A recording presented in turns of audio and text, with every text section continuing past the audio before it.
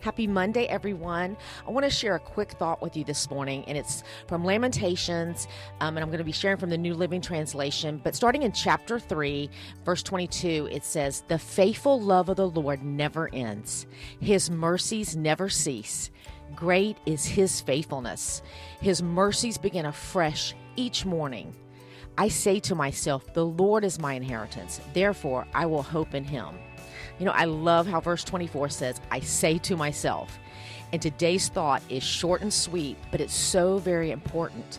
What are you saying to yourself?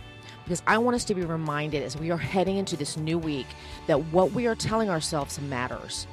You know, I don't know what this day or week holds for you, but I do know that he is faithful every single day.